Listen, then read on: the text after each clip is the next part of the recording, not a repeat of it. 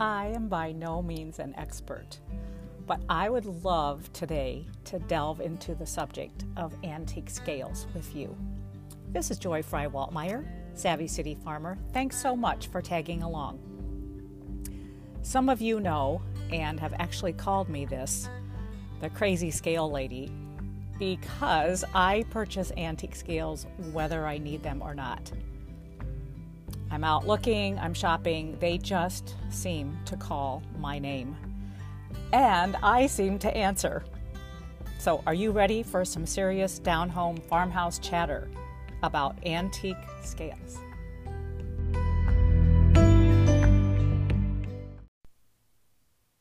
Quite a few years ago, a very, very large antique Toledo kitchen scale came my way. And I'm trying to remember how long before that I had actually been in love with scales. But needless to say, it was one of the very first extra large ones that I bought. And at this point, I don't even remember how I got it in the car because they can be a beast. And so Mr. Savvy was not home when I got home, and it just took up residence in the truck. So a few days later, I happened to have a pretty hefty design appointment, and the scale was still in the truck, and I thought, well, just leave it there. So I got to the appointment, and we're going along, doing the makeover, doing the fluff up, and she had just finished a huge remodeling in her kitchen that where they created an island, and perfect for a huge scale. So I happened to mention to her that I had this white scale in my car, and of course she was naturally curious. We wandered out to the car. She took a look at it, and she said, "I'll take it." And I was like, oh boy, clumsy, heavy, just the two of us. Did I mention heavy? So before I do the whole podcast and forget to say this, if you may need some guy power if it comes to actually down to where you buy a scale and you have to get it home from the shop or the dealer, wherever you bought it. You just might need to run back with hubby or someone that can help you actually get it into the car. They're huge. Take my word for it. So back to Karen for a second. I think that was the segue into realizing that this is a pretty hot item for the farmhouse style. And especially if your kitchen has an island or a counter that is large enough to house something like this. Again, so I was hooked, and I think I had probably bought little scales up until that point, the little smaller ones, but I think that, if I remember correctly, that was my first extra big guy. And since then, we have really put our fingers out there and tried to find we actually have a picker from England where we get our English scales. So if you are at all motivated to become a crazy scale lady, then you're going to have to put the word out. You're going to have to contact some local dealers and friends of yours that buy and sell, and maybe learn some of the maker's marks, and just go for it, because they can make drama in a booth, in a shop. You can put things in the pans. They are just a fabulous, fabulous design tool. And like I mentioned, there's a myriad of maker's marks, and I have my favorites.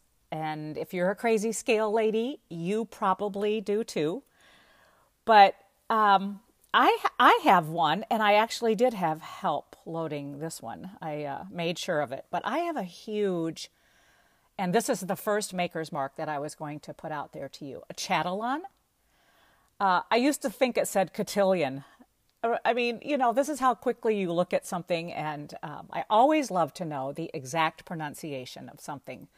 So the dealer I bought it from corrected me, lovingly corrected me, and now I've learned to say it correctly, Chatalon.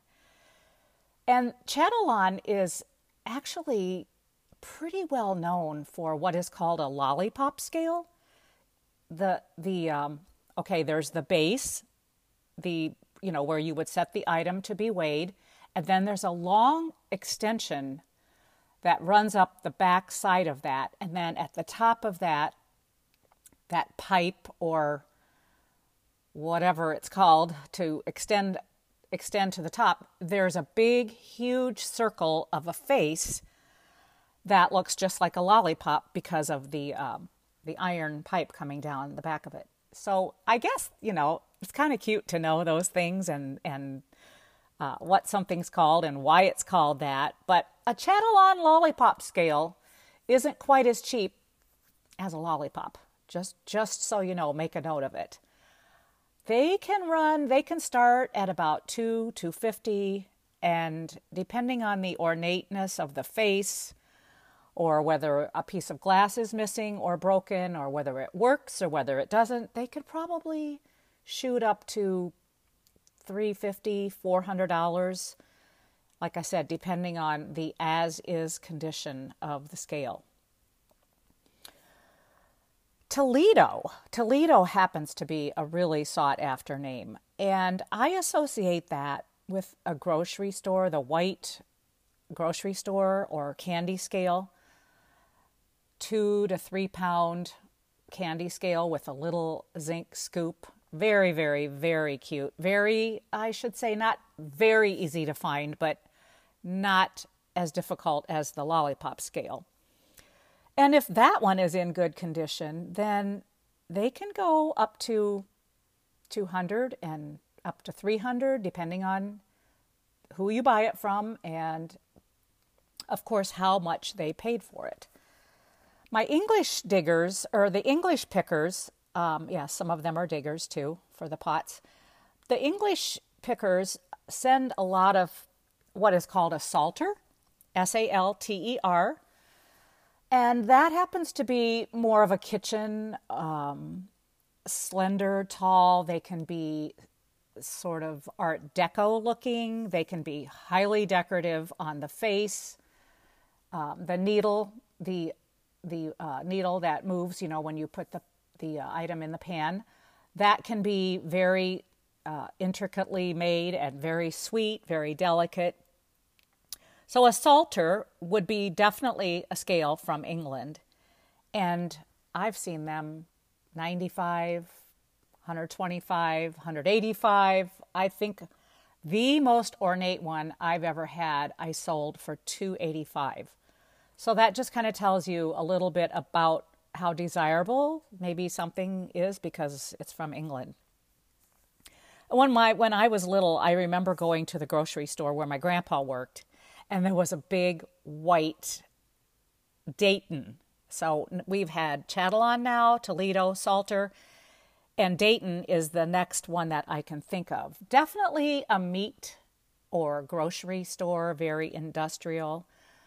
I haven't seen too many Daytons that are decorative. So that would kind of give you an idea. If you're looking for something decorative, you wouldn't be on the search for a Dayton scale. And they're probably right up there in the price with the Toledo, depending on their age. Some are older, you can definitely tell the newer ones what they look like. So, and then staying with the D's, I had Detecto next on my mental checklist. Detecto is very industrial looking. They usually have this little tiny white face, almost the look of that lollipop, but small. And then that is like right up the middle. So there's symmetry to this scale, and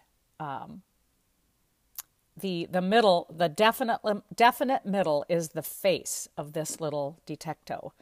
And they can be a candy scale. They can be more factory looking, factory style. And they can start at about $70 and maybe pop up to 100, 125. I think one of the very first little kitchen ones I ever bought was by American Family. Does that sound familiar? They're a kitchen, definitely a kitchen scale, and countertop. A lot of times they're off-white, they're green, they're black, with cute little faces and decorative, some decorative patterns on the face. And they can start at about 65 and go up. And the last scale that I love, that I can think of right now, is called a Pelouse, Pelouze. And they were very much for the postal industry or a factory. But I found a little tiny, tiny miniature brass one day. And it had a lot of detail to it, compared to the postal styles, which are a little more plain and not a bit decorative. So if you happen upon a miniature Pelouse, just go ahead and buy it. Yeah, don't debate.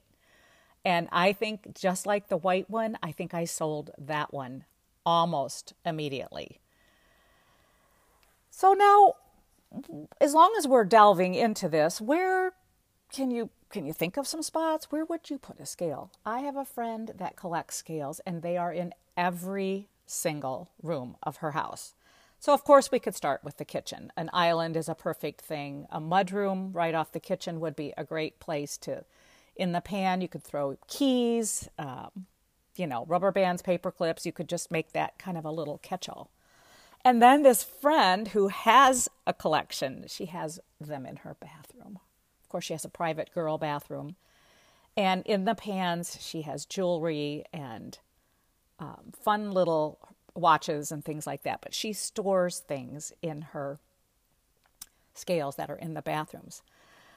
How about the top of a great cupboard, an armoire, that would show it off really, really well. A coffee table is a perfect place for a scale. In the pan, you could put the remote, you could put a tablet, a pencil, a pen. So I actually hope this helps you. And if you're not a crazy scale lady, maybe after a little bit of searching and you find a few, you can actually become a crazy scale lady.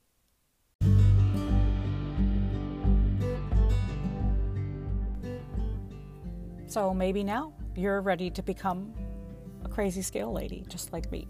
And who knows, maybe you want to start with the Chatillon Lollipop scale. This is Joy Fry-Waltmeyer, Savvy City Farmer. I wanted to say thanks so much for the reviews lately and the 5-star ratings. That means the world to us.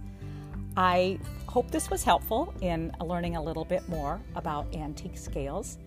And it was sure a great pleasure to be with you again. See you soon.